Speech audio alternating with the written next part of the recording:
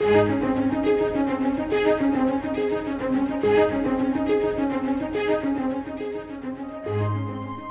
live in a changing world that is full of questions, and the answers must come from the unchanging truth of God's Word.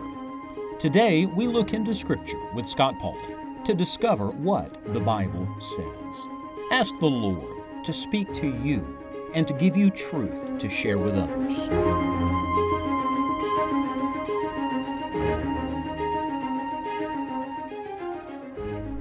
A big truth can be packed into a little word. Have you ever considered the little word so? It's a powerful little word. It's an adjective that can be used in a myriad of different ways, but in Scripture it is used frequently. For example, John chapter 3 verse number 16 says, "For God so loved the world that He gave His only begotten Son." What does that mean? He's so loved. You see, the little word so is a word that defies definition, really. It's an intensive word. It's a word that says to an extent or a degree that cannot be explained. It cannot be expressed. Perhaps by finite minds, it cannot even be understood. He just so loved the world. Well, today in our study, we've come to one of those so's in Scripture. It's found in Hebrews chapter 2 and verse number 3, where the Bible says, "How shall we escape if we neglect so great salvation, which at the first began to be spoken by the Lord, and was confirmed unto us by them that heard Him?" I would submit to you that the little word "so" here is both a joyful word and a sobering word at the same time. We're talking about what the Bible says about salvation, and God describes it this way. His salvation is not just salvation. It's not even just great salvation. No, it is so great salvation. It is so great that you need it. It is so great that without it, you'll be separated from God forever. It is so great that you ought to rejoice when you have it, my friend. You ought to thank God that He saved you. But it's also so great that you ought to be sober about it and realize what a serious, costly thing this salvation is. We're talking today about the greatness of this salvation. And if somebody said to me, "Well, how great is it?" I just have to use the Bible word and say it's so great. An infinite God uses the word "so" to try to relate this truth to finite man. Why is our salvation so great? Well, it's so great because of its divine author. Just this week, I've been preaching in the place where I've been ministering from the little book of Jonah, and I came to that verse just last night, Jonah chapter 2 and verse number 9, that says, "Salvation is of the Lord." Can I remind you that man didn't come up with salvation? Salvation was God's idea. That apart from God, we'd all still be lost in our sin. We'd either be in hell or on our way there. But the divine author of salvation is the God of love and mercy and grace. It came to us according to the eternal purpose of God. This was not God coming up with an emergency plan. No, our sovereign God knew from the very beginning of the world. This was not an afterthought. He knew from the very beginning of the world that we were going to need a Savior. Ephesians 1 verse 4 says, "Before the foundations of the world." Ephesians 3 verse 11 says, "According to His eternal purpose." Titus 1:2 says, "Before the world began." 1 Peter 1:20 says, "Before the foundation of the world." It sounds to me like God knew what He was doing from the very beginning. Don't you think that He's been writing this story of redemption? Graham Scroggie wrote a powerful book on the Bible many years ago, and he titled his book, and I love the title, "The Unfolding Drama of Redemption." You see, my friend, that's really what the Bible is. It is God's redemptive story to man. Herbert Lockyer wrote this, "Deep and far in an untrackable eternity, its foundations were laid. It's not a thing of yesterday. It will not pass away with tomorrow. The Father has endorsed it with His own everlastingness." Think of that. My salvation is rooted in the eternalness of God. He's the divine author. That makes it so great. It was also so great because of the price that was paid for it. In 1 Peter chapter 1, we're told that we've been bought not with corruptible things, but incorruptible. The incorruptible blood of the Lord Jesus Christ, the precious blood of Christ, was what the cost of my salvation was. Don't take this lightly, friend. We should never discuss spiritual things in a flippant way.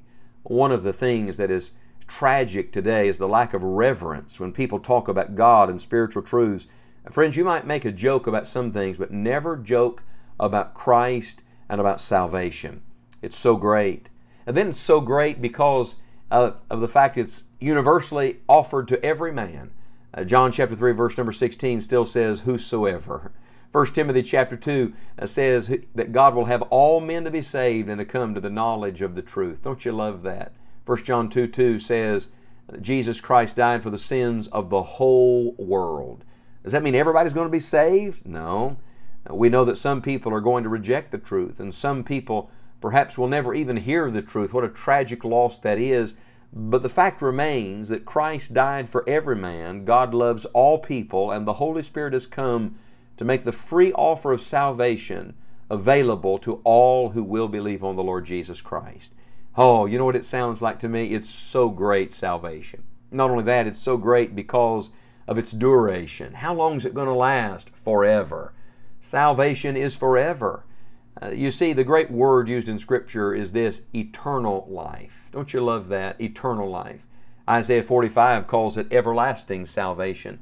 Isaiah 51 verse 6 says, whatever God does, it's forever. Hebrews chapter 5 verse number 9 says that the Lord Jesus has become the author of eternal salvation. Hebrews chapter 9 verse 12 calls it eternal redemption. John chapter 3 verse number 16 says it is everlasting life. Don't you love the terms that God uses?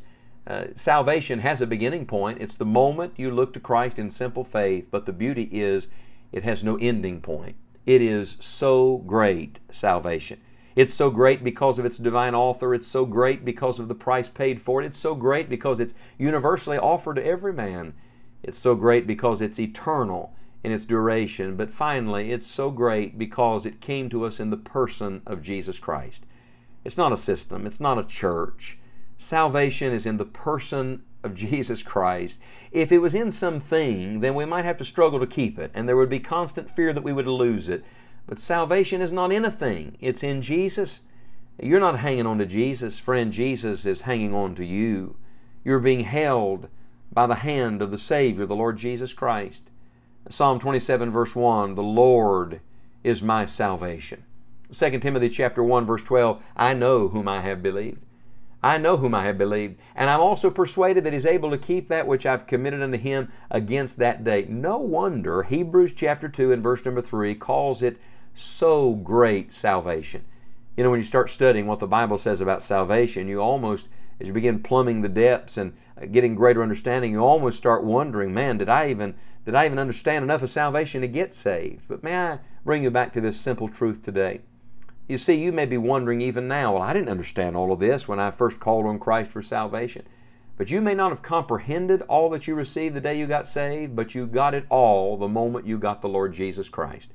In the same book of the Bible, the little book of Hebrews, the Bible talks about the things that accompany salvation. You see, on the day you got saved, you just simply took Christ as your personal Savior. But on that day, hallelujah for that day. The hymn writer said, glad day when Jesus washed my sins away. On the day you took Jesus Christ as your personal Savior, you got all that comes with Jesus Christ. You've got so great salvation. In fact, you're going to spend the rest of your life coming to a deeper understanding of it. And then, if that's not enough, when you leave this world, you're going to go to be with your Savior for all of eternity. And I believe we're going to spend the rest of eternity going deeper and further and higher into an understanding of the God of love. We're just going to say for all of eternity, this is so great. That's what the Bible says about our God's salvation.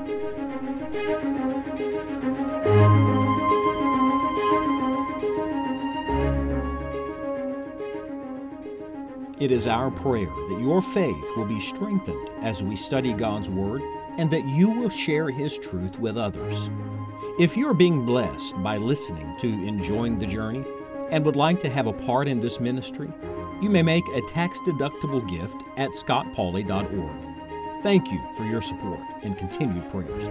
May God bless you richly today.